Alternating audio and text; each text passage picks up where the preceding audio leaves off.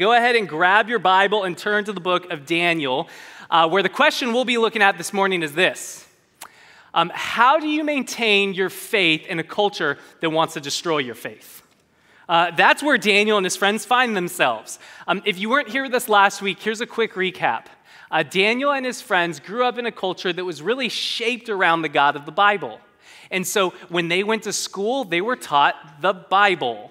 When they went to parties, all the food that was available was set up in such a way to help them see themselves as a distinct people belonging to the God of the Bible. All of the greatest festivals and sites in the land of Israel, well, all of that was really to celebrate the God of the Bible and what he had done in history. And even the laws in this nation, the laws were set up, this is going to blow your mind. The laws were set up in such a way to encourage you to actively live out your faith. And so this is where Daniel and his friends grow up. But then one day, the Babylonian army comes to town and they destroy everything. They destroy the city of Jerusalem. They destroy God's temple. They destroy life as these young men had known it, and they carry them 900 miles north to the city of Babylon, where not only did the encouragement to love and worship and serve God stop, but they began to be actively pressured to adopt a new set of gods, a new set of morality, and to see their lives in a new way. And so the question is, how do you maintain your faith in that kind of environment? Because I think we all know something of this pressure, don't we?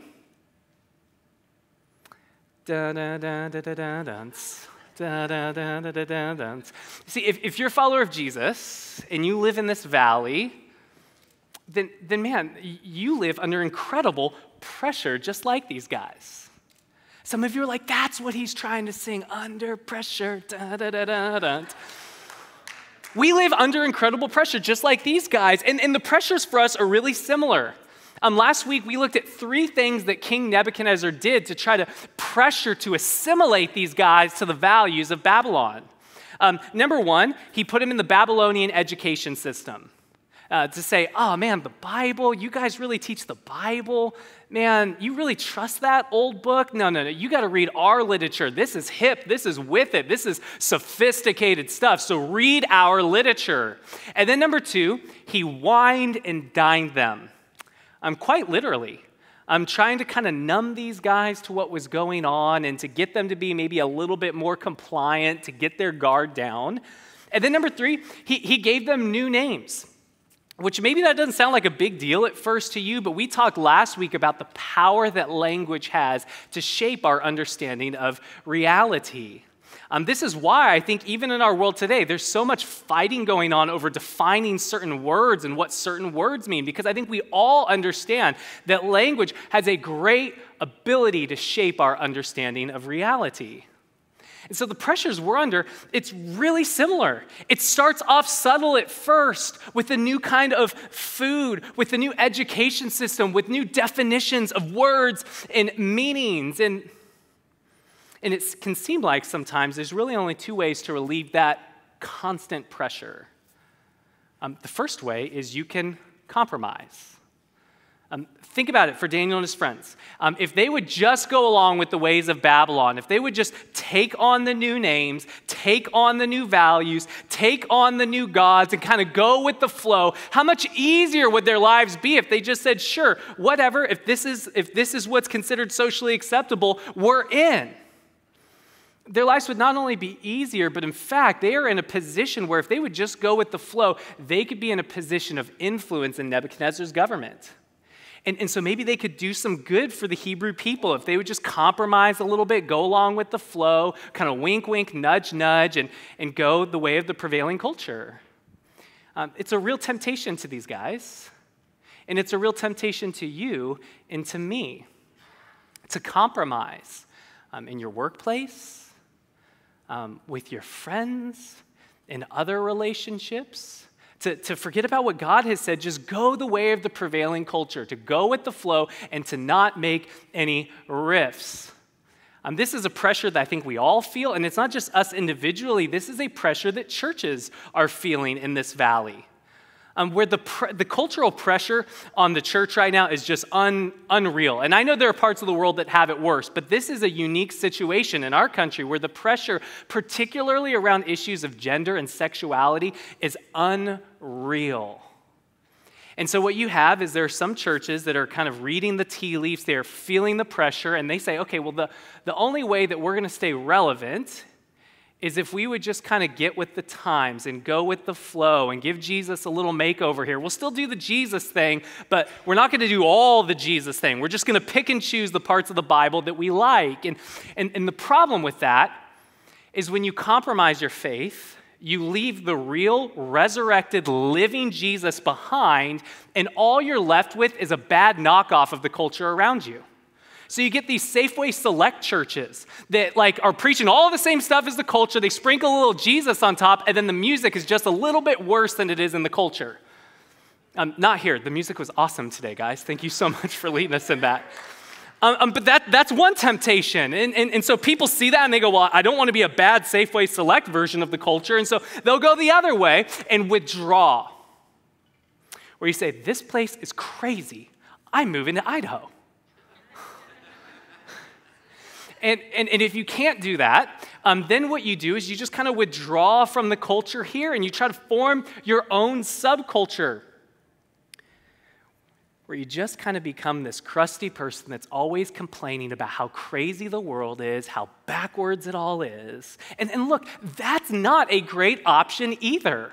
You're leaving something of Jesus behind if you're always a bad news person and you're always crusty and complaining and you're pulling away from the people that need God most. You leave Jesus behind there. And so look, some days it can feel like these are the only options. You can compromise or you can grow crusty. Here's the good news this morning.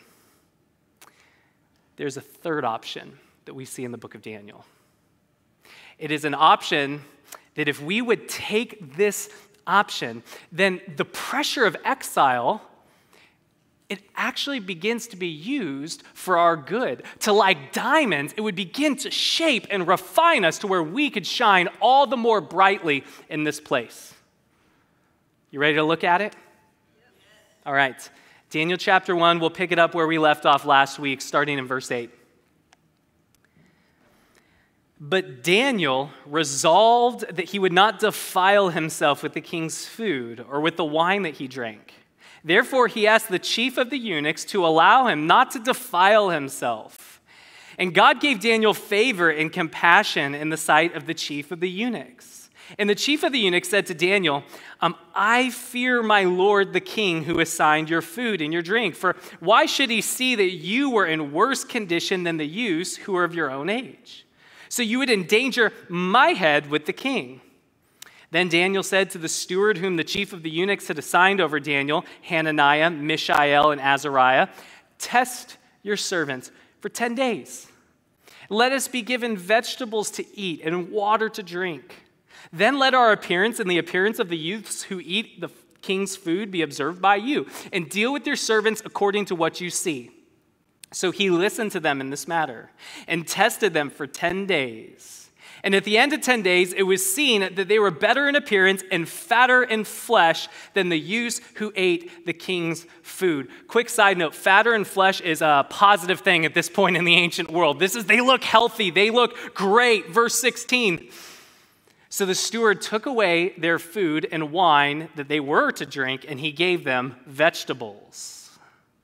And as for these 4 youths, God gave them learning and skill in all literature and wisdom, and Daniel had understanding in visions and dreams.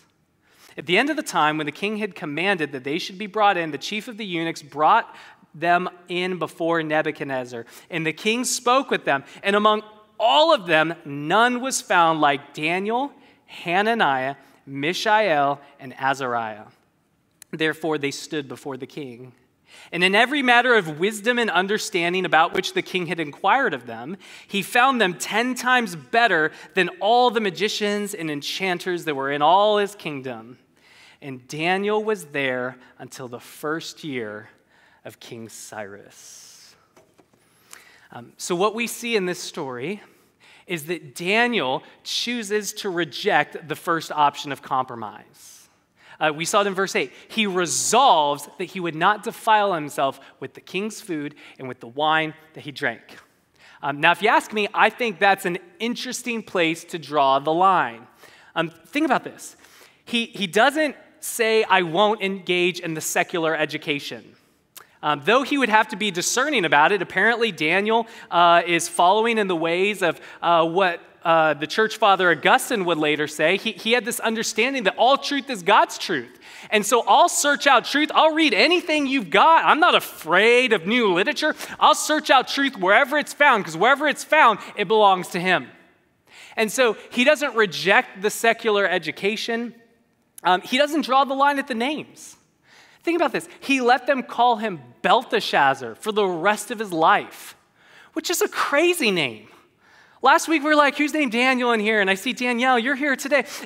But it's like nobody's named Belteshazzar. For thousands of years we've gone, Danielle, that's a good one. Belteshazzar, we should let that one fall out of the lexicon. He lets them call him by this crazy name. But where he does draw the line in the sand is with the food at the king's table and the wine that he drank. That's where he draws the line in the sand and says, okay, I'll go through the secular education system. I'll let you call me after a demon god. But where I draw the line in the sand is this excellent 5-star food you've given me. Think about this for a minute. If you were carried away in exile to a foreign land, say the Republic of Texas, and for 3 years, you are forced to study rodeos. If you're from Texas, I'm not dogging on rodeos. All I'm trying to say is that's foreign to us here, all right? But for 3 years, you had to study this whole new way of life. By the way, that's your official state sport, so don't at me when you say like, oh, come on, Texans aren't that into it. Our state sport is surfing, yours is rodeo. Again, not passing judgment, just lifting high. So for 3 years, you have to leave your surfboard behind and study the ways of the rodeo. And everywhere you go, you get the best barbecue in the land. Amen. And yet, whenever they call out your order, they'd call you by the name of a demon god. Now, I don't know about you, but I'm not drawing the line at the beef brisket. You with me on this? Daniel draws the line at the food. The one part of this that I'm like, that seems actually kind of enjoyable. And so the question is, why is this the place he draws his line? And there have been a number of theories that have been suggested to try to explain this. Some say, well, maybe Nebuchadnezzar was a real bacon guy. He had a lot of pork on his table. So yesterday, one of my daughters saw a bacon cheeseburger, and she said, what's that red stuff on it? I'm not a big bacon guy. I'm like, yeah, I know, it's kind of weird. Some people are into that. Maybe Nebuchadnezzar was into that. He just put bacon on everything. And so for Daniel to eat at his table, well, it violates Jewish dietary laws because the people of God under the Old Covenant were supposed to see themselves as distinct and not eat that like the rest of the world. The problem with that is it says that he would not defile himself with the king's food or with the wine that he drank. This is going to shock some of you. The people of God, particularly in the Old Testament, love their wine. All right? That just got really tense. I'm not telling you what you should think about wine. I'm saying if you read your Bible, there's Psalms that are like, this is great. God is the best for thinking of this.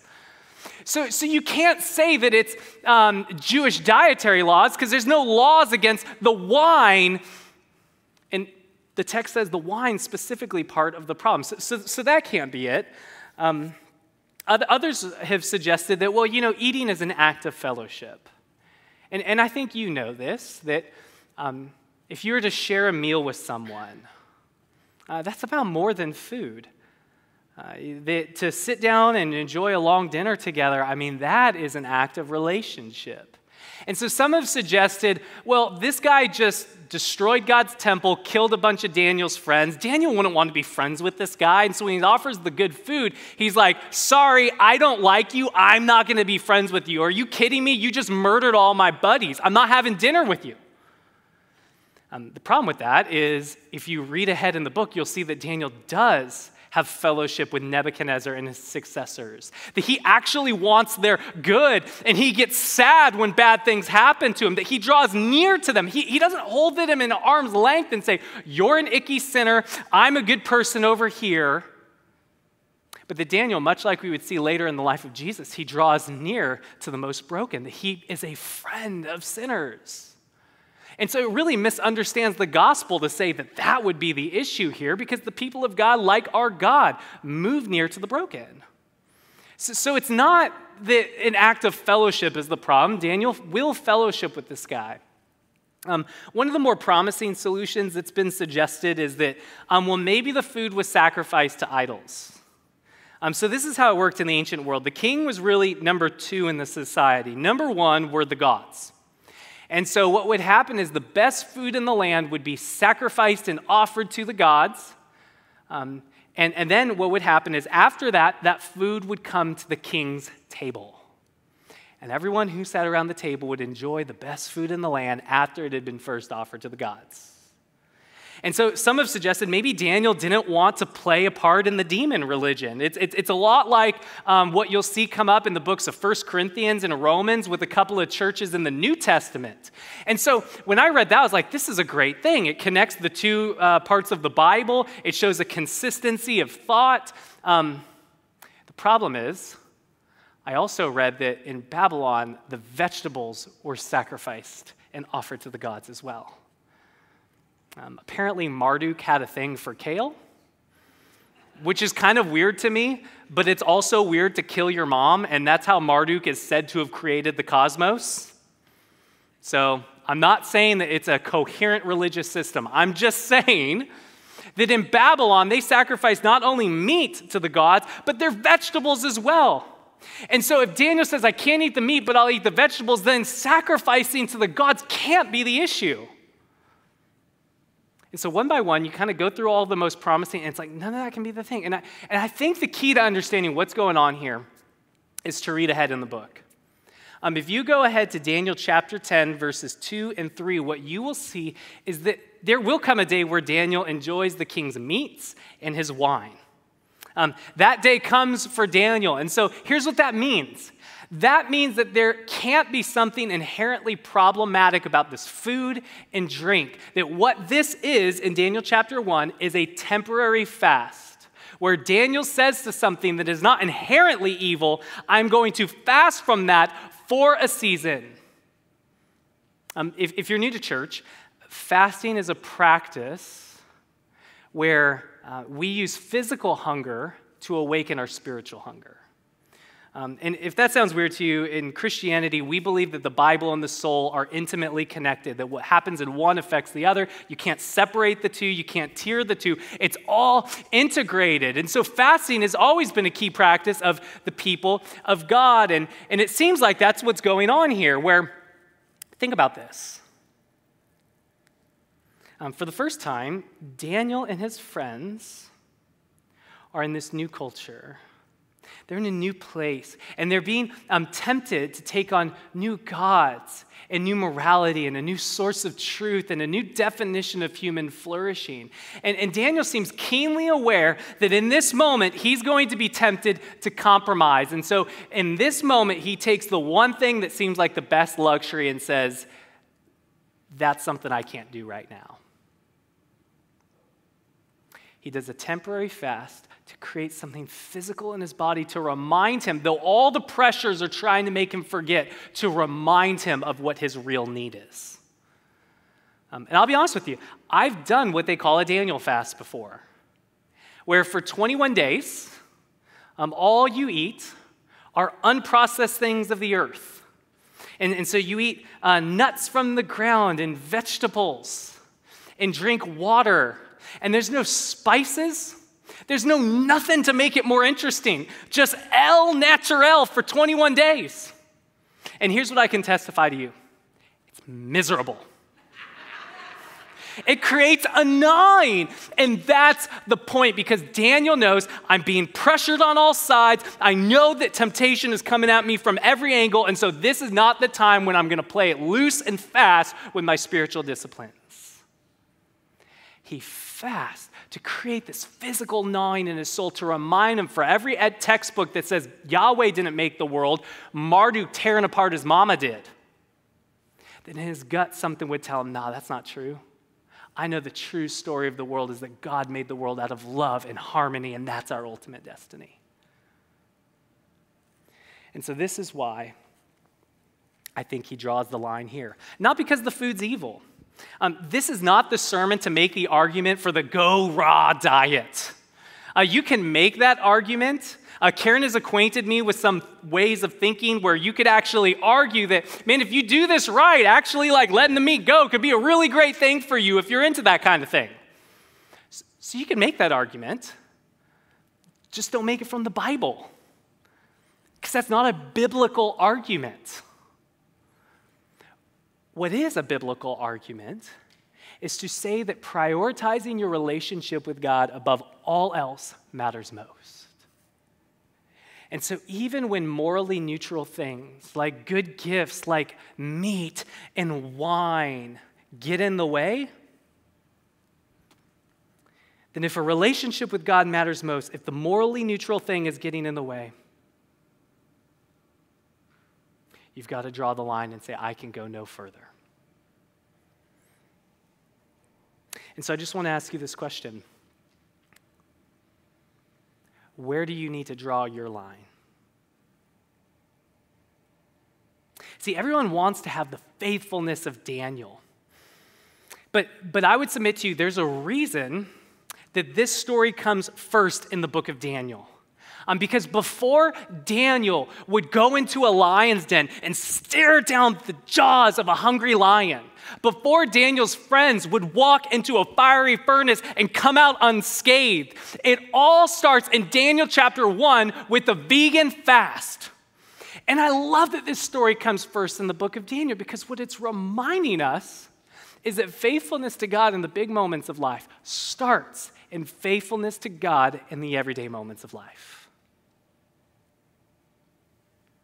Because this is where a relationship with the living God is forged. Do you think Daniel was just the kind of guy that wasn't afraid of lions?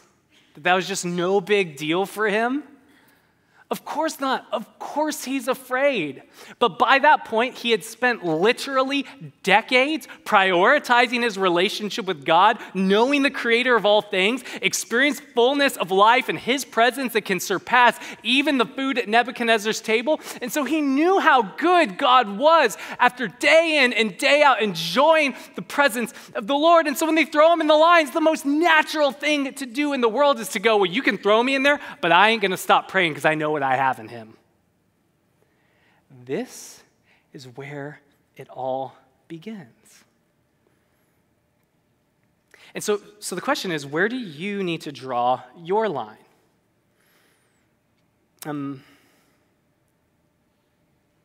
Where are the things that are maybe morally neutral in your life? Things that you're feeling defensive right now. Well, hey, pastor, there's no Bible verse against that. Okay. Just like there's no Bible verse against this. This is a morally neutral thing. Where maybe there are morally neutral things in your life that are simply, they're just robbing your affections for Jesus. They are numbing your soul. They are numbing your mind to the things of God and leaving you more susceptible to the influence of the pressures of the culture around you. I'll tell you what it is for me right now. And I forgot to bring it out here. So everyone just pretend I'm holding up something because it's sitting in my office right now. Do you know what this is? Of course you don't, because I'm pretending. Some of you are like, what is going on here? This was supposed to be an Apple TV. All right? And if you know me at all, you know I love Apple. So I don't think that Apple is evil. But I will tell you this, I really try to, one of the great joys of my job is I get to sit under the word all week long. And so I have an opportunity for the Holy Spirit to preach to me as I'm in the text. And so as I'm just working through this, I'm like, okay, God, what is it for me? What's the morally neutral thing in my life? And there's been a time in my life where it's this. Another Apple product? But what the Holy Spirit really began to identify in my life this week is it is just so easy. If you don't know what an Apple TV is, it's a platform that allows you to stream different services. And I don't personally have a cable subscription or any of these services, but I have lots of great friends and family members that share their password with me. And so I could, at the drop of a hat, watch anything that's ever been made on this device. And what I've been finding lately is it's just so easy to just, man, life out there is crazy. I don't want to think about the news. I've kind of had to take that out of my diet, which, by the way, I'm a lot happier taking that out. So maybe I'll just watch a little sci-fi where the world is actually worse than it is now, and that'll make me feel better.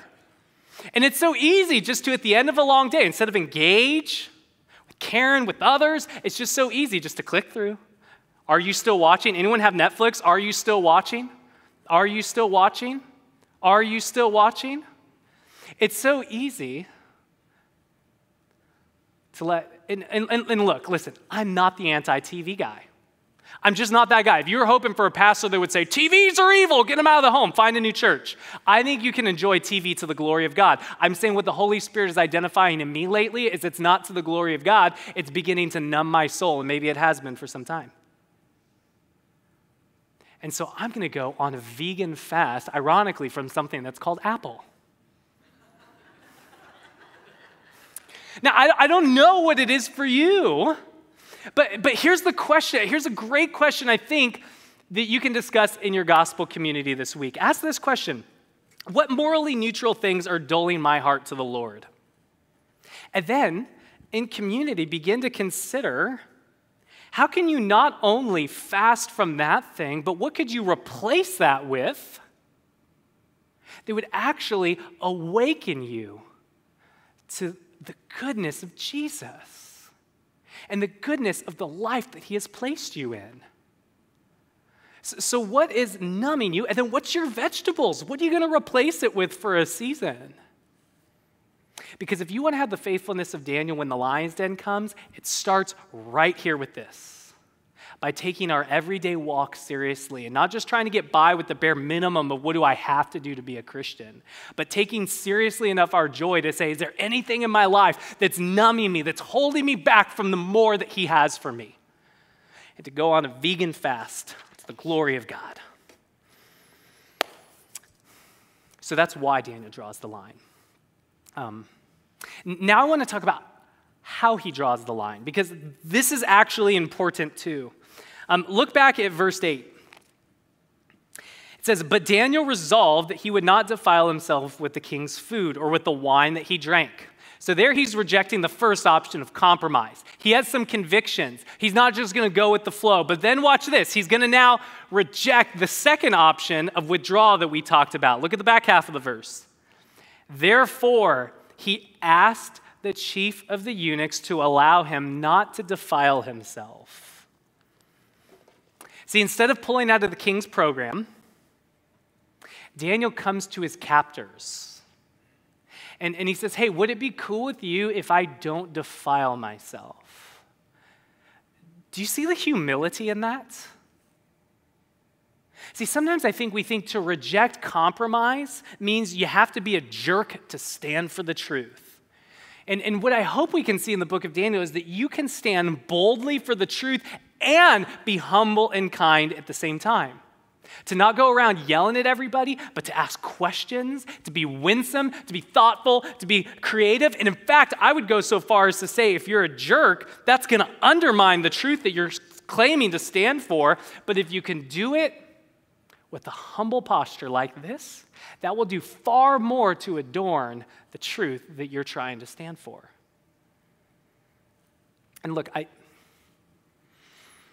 know it is so easy in a culture that is hostile to our values, that calls us backwards and stupid for the things that we believe and says we're not on the right side of history on this issue and this issue. Even if they had to be honest, we were definitely on the right side of these issues over here that they're all thankful for.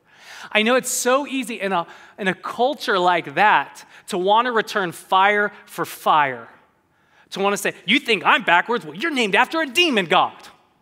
Like, maybe it's just me, and that's how my personality works, that I'm like, you want to throw flames? I got a flamethrower.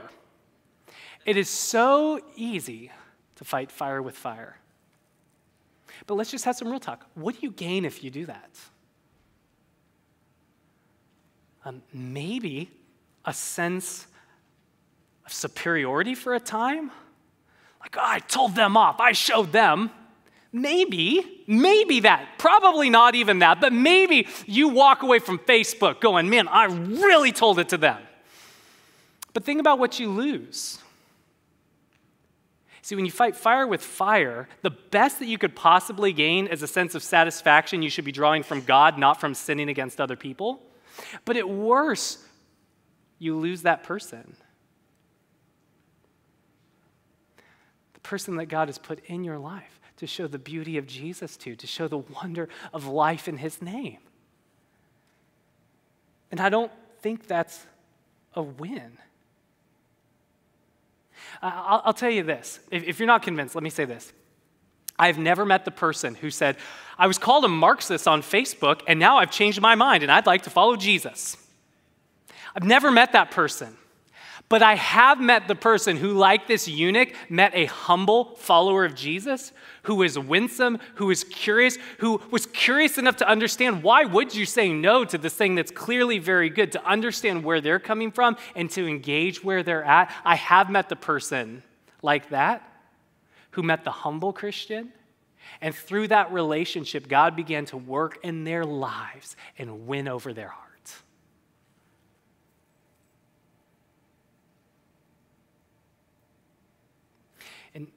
See, the point I'm trying to make is you can't shine like a light in Babylon if all you're known for is pointing out the darkness. Because that's not what a light does. What a light does is it shines what is good and beautiful and true. And Daniel's a great model for that for us here. Without compromising in any way. He doesn't withdraw from the king's program. He doesn't grow hostile toward it. He comes and he simply asks to work within the system. He says, hey, would it be cool if I don't defile myself? And then when he's like, well, no, that actually would not be cool because you might end up not defiled. I'll end up without a head, and that's not cool for me. And so here's what I love about Daniel. When he gets told no, he doesn't freak out and cry religious liberty and I have the freedom to do this. He gets creative. He doubles down. He says, okay, I can understand where you're coming from. This king, he just killed a bunch of my buddies. Guy is ruthless. So I could understand why you would fear for your head. Would you be open to this though? Would you be open to for 10 days? What can happen in 10 days, right? 10 days. Let us just eat vegetables. And I imagine the guy's like, are you sure you want to do that? And he's like, no, really. I believe that my God can work wonders. And somehow, as we stop eating the best foods in the land and start just eating whatever scrounged up off the ground for us, we're going to come out the other side looking better than everybody else. Would you be willing to try it out for 10 days? Do you see the confidence in that? And see, I think that's the real issue. Behind the pseudo-courage of the keyboard warriors, I think, if we could be really honest, it is a lack of confidence in God. Because we spend all of our time focusing on how broken the world is. And so we have to critique that because it freaks us out. And we spend none of our time seeing how great our God is. And frankly, this is not just, before you amen that and you're like, go get them. Okay, this is not just a problem of those who withdraw. This is the same root issue underneath compromise. Where the people that would say, man, we need to give Jesus a makeover for people to like him in it's 2022, right? We got to get with the times. Like, how small is your Jesus that he needs you to cover for him? See, this is where they look so different to compromise or to withdraw, but at the end of the day, it's the same root issue. Both options encourage you to look to the culture. One says your culture is king, do whatever it says. The other one says your culture is the enemy, kill it. But both of them encourage us to focus on the culture and take our eyes off Jesus. And if we do Jesus, we just sprinkle a little bit of him on top.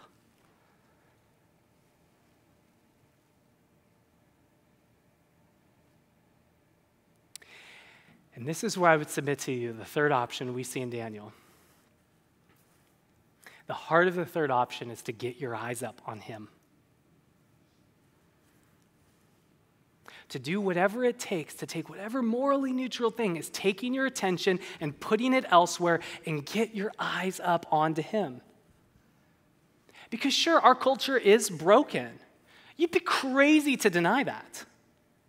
But what if instead of abandoning it, or growing hostile toward it, what if instead we got our eyes up on our resurrected Savior, the one who brings light from darkness, life from death? What if we got our eyes up onto him and asked him to sovereignly use our lives to change it? That's what Daniel does here. He has conviction, but without withdrawing from the program. He says, I believe God's going to use me here. And so he humbly engages. He's got his eyes on Jesus, trusting that God's going to do something great. And that is exactly what God does. Look back again at verse 15. So they try out this vegan fast thing. And verse 15, at the end of the 10 days, it was seen that they were better in appearance and fatter in flesh than all the youths who ate at the king's food. So the steward took away their food and wine that they were to drink, that's everybody else, and he gave them vegetables. See, we're going to see in the book of Daniel, Daniel will go into a lion's den and not be mauled. We are going to see Daniel's friends walk into a fiery furnace and come out unscathed. But that right there, I think, is the most underrated miracle in the book of Daniel. You've got a group of vegans packing on more LBs than the CrossFit guys. It's a miracle. And look, if you're a vegan, I'm not dogging on your lifestyle. All right? If you can enjoy life and flourish without meat, I think that makes you a very interesting person. All right? All I'm saying is if you were eating meat and then you stopped for 10 days, you are not going to pack on the pounds like this. Are you with me? This is a miracle.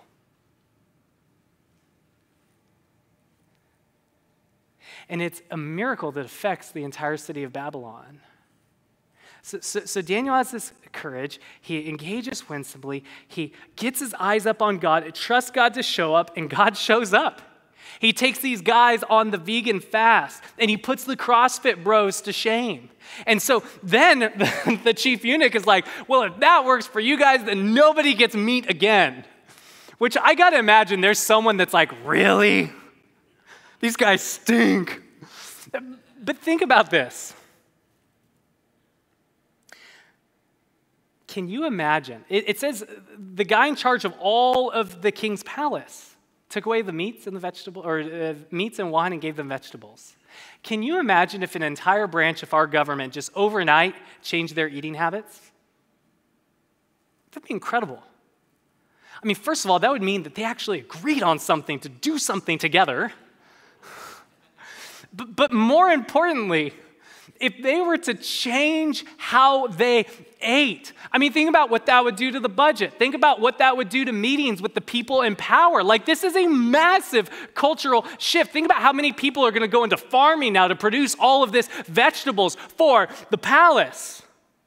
It's a major cultural shift. And look, you might go, it's just food. It's probably better for them to eat the vegetables than all the fatty stuff at Nebuchadnezzar's table. Okay, here's what I would say. It's not just food. You can't just say, wow, that's just food. It doesn't actually affect souls. Because if this story was all you had, maybe you could say that. But what we see is this is really only the beginning. After the diet is changed in the palace, we read in the following verses that God gave not only physical gifts to Daniel and his friends, where they looked stunning after their vegan diet, but he gave them social gifts. Do you notice the refrain in the text that God gave, that God gave, that God gave, that God gave them favor? So God not only gave them the results, he gave them the favor that allowed them to actually try this out in the first place. And not only physical gifts and social gifts, they also are given spiritual gifts of wisdom and knowledge and the ability to understand and discern and to interpret dreams. These are things that if you're familiar with the book of Daniel, and even if you're not, spoiler alert, these things are going to come up again and again, where next week we're going to see everyone's going to die until Daniel shows up and interprets a dream with the gift that God gave him. And again and again and again, these things are going to come up. These things that God gives them in the opening chapter are going to be used to bless the city of Babylon, to change the culture of the place, to where eventually in the book of Daniel, King Nebuchadnezzar, this wicked, evil, power-hungry man that carried them into exile, will get on his knees and praise the God of Daniel as the King of Kings and the Lord of Lords. And eventually, as verse 21 teases for us, it will lead to Daniel outlasting the Babylonian Empire itself. This guy, King Cyrus, comes from Persia. Long story short, they're going to come and take over Babylon ruthlessly, just like Babylon did to Jerusalem. And the point by throwing this last little note in there about, oh yeah, when Cyrus came to town, Daniel was still there.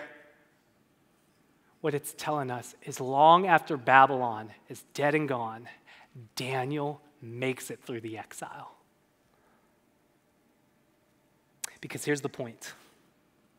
While you might look at this chapter and say, man, Daniel is a man of great faithfulness, what Daniel wants you to come away with is that he is a man of even greater blessing. And see, one of the mistakes you could make with the book of Daniel is you could turn this into a hero tale where essentially the way I've heard it taught before is to dare to be a Daniel. To say, I want to be like this guy. I want to love Jesus so much that I'm willing to give up steak for 10 days. I want to be like that. And I'll be honest with you, there are great things that we can learn from Daniel, some of which we saw today. So I'm not dogging on dare to be a Daniel. What I'm saying is if that's the main thing or the only thing you take from this book, you will end up discouraged. Because if you're anything like me, you will have some days where you go faithfully vegan for Jesus. And then you'll have other days where you forget, you grow numb, and you eat a cheeseburger. And so this is why Daniel emphasizes over and over again throughout the book, the point of the book is ultimately to know how faithful his God is. This book isn't just good advice on how to survive exile. That's in there, but it's not the main thing. The main thing is to know the God of Daniel who empowers us and carries us safely through the other side of exile. To where even when you do go into exile, he won't leave you alone to figure it out. He'll go before you and he'll give you favor in the eyes of your captors. To where even before you make a decision to seek him and to lay that morally neutral thing down, he'll go before you to lead you in that way. God's faithful in Daniel chapter 1, and he's faithful throughout the book. When things start going badly for these guys and Nebuchadnezzar loses his mind and throws them in a fiery furnace, God will go with them there. He will be present in the midst of the fire. And what Daniel says at the very end of, or the end of the opening here is don't forget that he's not only with you in the fire, but one day he will carry you safely through the other side of exile. Babylon might be dark, but his light is brighter. And just like he carried me through, he will carry you through because this is who our God is. He is the God who in the fullness of time left his heavenly home and came to our broken world to seek the shalom of this place, to seek our peace, to seek our flourishing. And like Daniel, Jesus would be tested to compromise. He'd be tempted to compromise with food at the beginning of his ministry. And like Daniel, the Lord Jesus Christ remains faithful in that temptation and in every other temptation to follow. But where he's unlike Daniel is that Daniel, because of his faithfulness, gets lifted to positions of power and authority in the culture. Jesus Christ, because of his faithfulness, gets nailed to a tree. And on that cross, he he would accomplish the victory necessary to unleash God's blessing into our life. By dealing with our sin and dealing with every single moment of faithlessness, past, present, and future that you would ever have, that I would ever have in an instant on the cross, he dealt with it all. He gave his life so that, like Daniel, we could know the favor of God and be carried safely through the other side of exile, where he will meet us again, because here's the really good news. He didn't just die to free us from our sin. He rose again, and like Daniel outlasted Babylon, Jesus Christ outlasted the empire of Rome, the church of Jesus Christ. Rome is dead and gone as much as they tried to snuff us out. And the church of Jesus Christ continues growing because our King is risen. He is alive. He is on the move. And his kingdom, it's an everlasting kingdom. And his dominion is an everlasting dominion. And his name will be praised forever. And he came into the world so that anybody can get in on this. And he's who the book of Daniel is ultimately about. And so look, I know the world is getting darker. What this book wants to say without denying any of that is, get your eyes up. Our King is risen. Our King is alive. And just as he showed up in Daniel's day and used that pressure to shape and refine and change that place, he will do it again in our day. So let's get our eyes up on him this morning. We're going to give you some space to do that. I just want to pray for us and ask him to be at work in these things. Jesus, you are the King of Kings and the Lord of Lords. And we just bow our hearts before you this morning and say, our lives belong to you. Thank you for coming and giving your life so that we could get in on this blessing we see in the book of Daniel. Thank you for loving us so much that you take people like us who fail and you gave your life so that you could give us a future that only you deserve. And so I pray for my brothers and sisters in this room. I pray that you would send your Holy Spirit to fill us like you filled Daniel. Would you reveal the areas in our life where we just need to draw the line, where you have more life for us? Would you reveal what's numbing us right now? And would you help us to see how real you are so that we could say, you are better, and we could draw our line in joy to have more of you and not only survive the pressure of this place, but thrive as a result. Come and move in power amongst us as you did with Daniel and his friends. In your beautiful name I ask. Amen.